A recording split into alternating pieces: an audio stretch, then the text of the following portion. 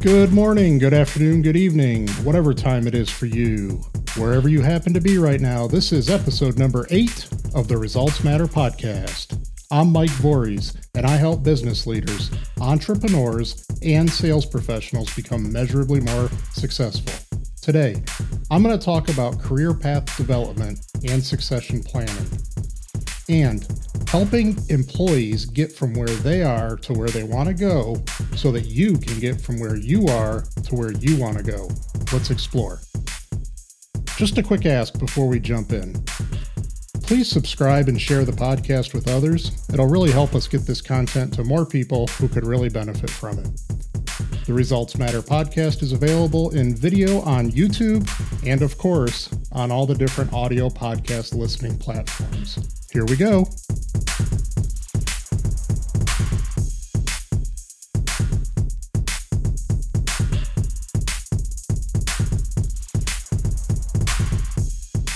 I want to start out today with a very short version of a story.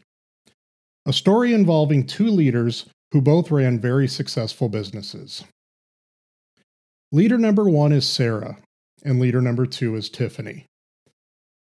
After a number of years, they both leave their companies to pursue life's next journey. Maybe one of them is retiring, and the other accepted an offer she couldn't refuse somewhere else. It really doesn't matter. The point is, they're both gone now. At the time of their leaving, both of their companies were doing very, very well. Fast forward 1 year later, and Sarah's old company is actually doing better than when she left. Tiffany's old company, however, isn't doing so well at all. Over the last year, her company has taken a pretty remarkable step backwards. So, Sarah's old company is thriving, even better than when she was there, and Tiffany's old company is now in pretty rough shape. Based on this limited information that I've given you, who do you think is the better leader, Sarah or Tiffany? Think about it and we'll come back to it in just a few minutes. I want to talk today about career path development and succession planning, specifically helping your employees get where they want to go and the importance of the managers and leaders in your organization being able to replace themselves. In a small organization, when we talk about managers and leaders, maybe you're the only one, or maybe it's you and a couple of other people, or maybe you're part of a larger organization with lots of managers and leaders.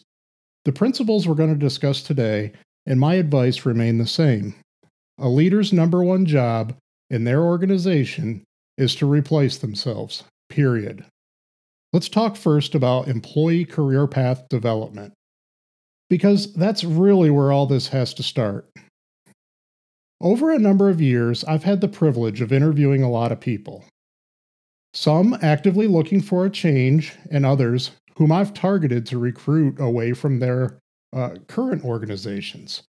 When I ask them why they want to leave their current place of employment, or why they're at least open to going somewhere else, I hear the same answer more. I hear one answer more than anything else, probably over 90% of the time. Probably over 90% of the time, I bet they tell me they feel stuck. They feel like there's a ceiling and they're at it. Or they say some version of the same. And I suspect that almost always they're right. It's not terribly difficult to recruit highly driven individuals away from organizations that have ceilings. The number one reason people leave jobs is because they feel stuck. They want what they get out of bed for each day to make a bigger impact. People don't leave jobs for money alone. They might say that, or you might believe that, but it's almost never the whole truth. People want to feel significant, and they want what they do all day to make a significant impact. And when they don't feel significant enough, or don't feel like what they're able to do somewhere makes a big enough impact, they find some other way to fulfill that basic human need. Unfortunately, in this context, that often means changing jobs. A lot of companies say there's limitless opportunities. but their employees find themselves waiting on someone to quit, someone to get fired, someone to retire, or someone to get hit by a bus so they can actually advance and move up. Some companies might be a little better and actually have advancement opportunities available, but they think simply posting open opportunities internally is enough. They're sadly mistaken, of course. What's worse is when they do advance people to positions that they're not ready for or aren't a good fit for, because of good company growth, they might be able to provide potential opportunities, but they're doing very little to actually prepare their people for advancement or to make sure they're advancing their people in the right direction. You know, I keep saying they, but I've made all these same mistakes. Maybe you have too. Maybe you are right now. Most managers and leaders have made the common mistake of promoting someone simply because they're the company's best at what they currently do.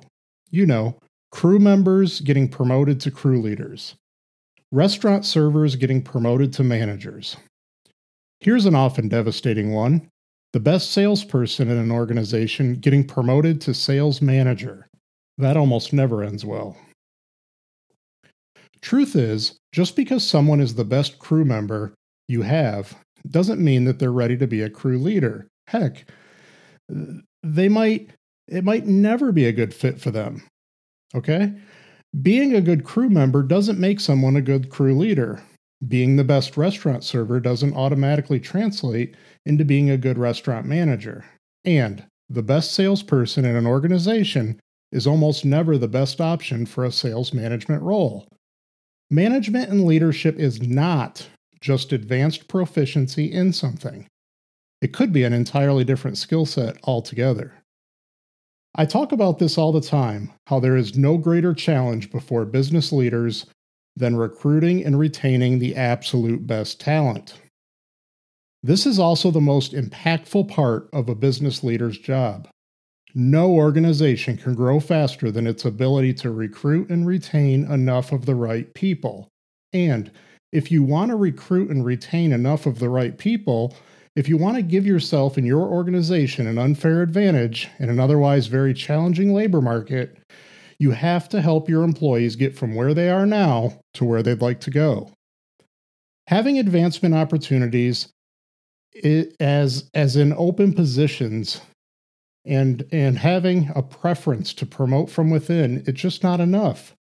If you want an unfair advantage when you're competing for talent, you have to make a commitment to help your people figure out where they're going. And you have to commit to helping them actually get there. Some people know exactly the direction they want their career to go in. Some don't. If you want to be an employer of choice, then help them figure it out. And then commit to helping them actually get there. If your company is large enough, or will be one day, to accommodate different professions under one entity, then you can use that to your advantage. Whatever product or service your company sells, chances are that a variety of positions and departments also exist, or they will as you grow. Why don't you paint a picture of a world where your employees need not only rely on traditional advancement opportunities in their department or their current profession? Maybe the crew member wants to get into sales. Maybe the restaurant server wants to get into human resources. Maybe the sales professional wants to get into marketing, finance, or operations. Hey, you guys get the idea. Help your people figure out where they want to go and then commit to helping them get there. Help them to create a career path. Okay, that's what we're talking about here, career path.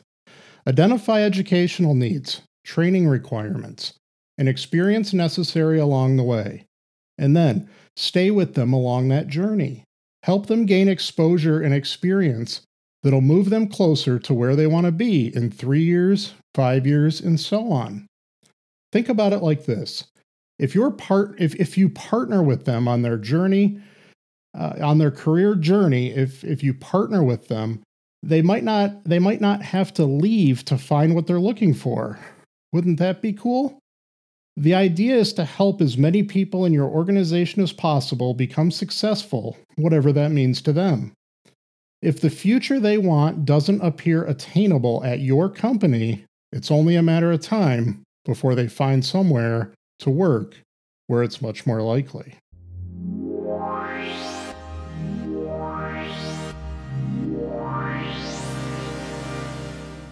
All right, let's talk about the succession planning side of this. And I'm not just talking about when a business owner is ready to leave the company. More so, what I'm talking about is business leaders and managers being able to move themselves up. This goes hand in hand with career path development, of course.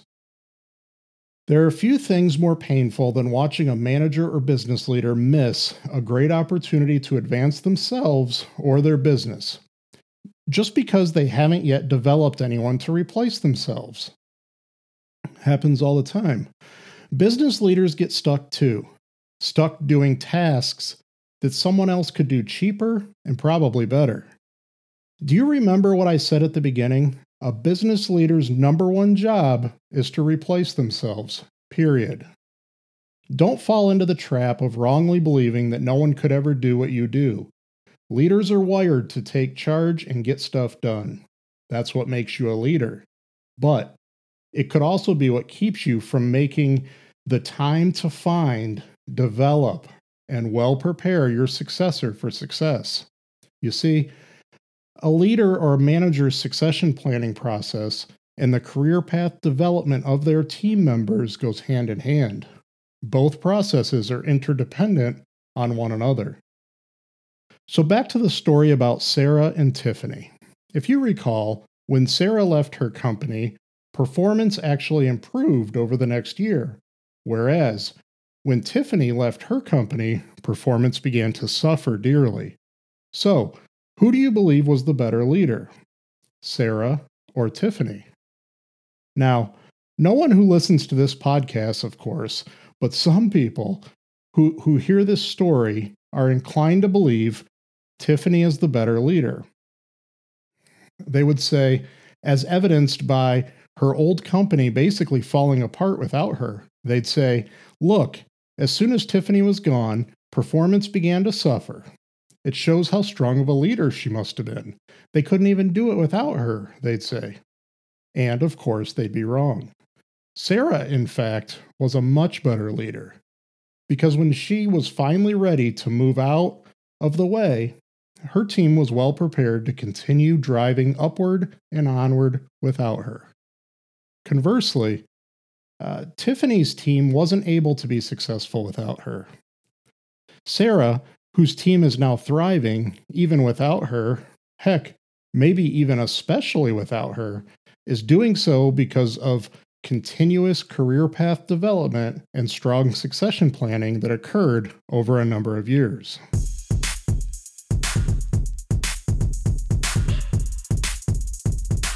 Hey, if you're ready to get serious about career path development and succession planning, Voorhees Business Solutions is here to help.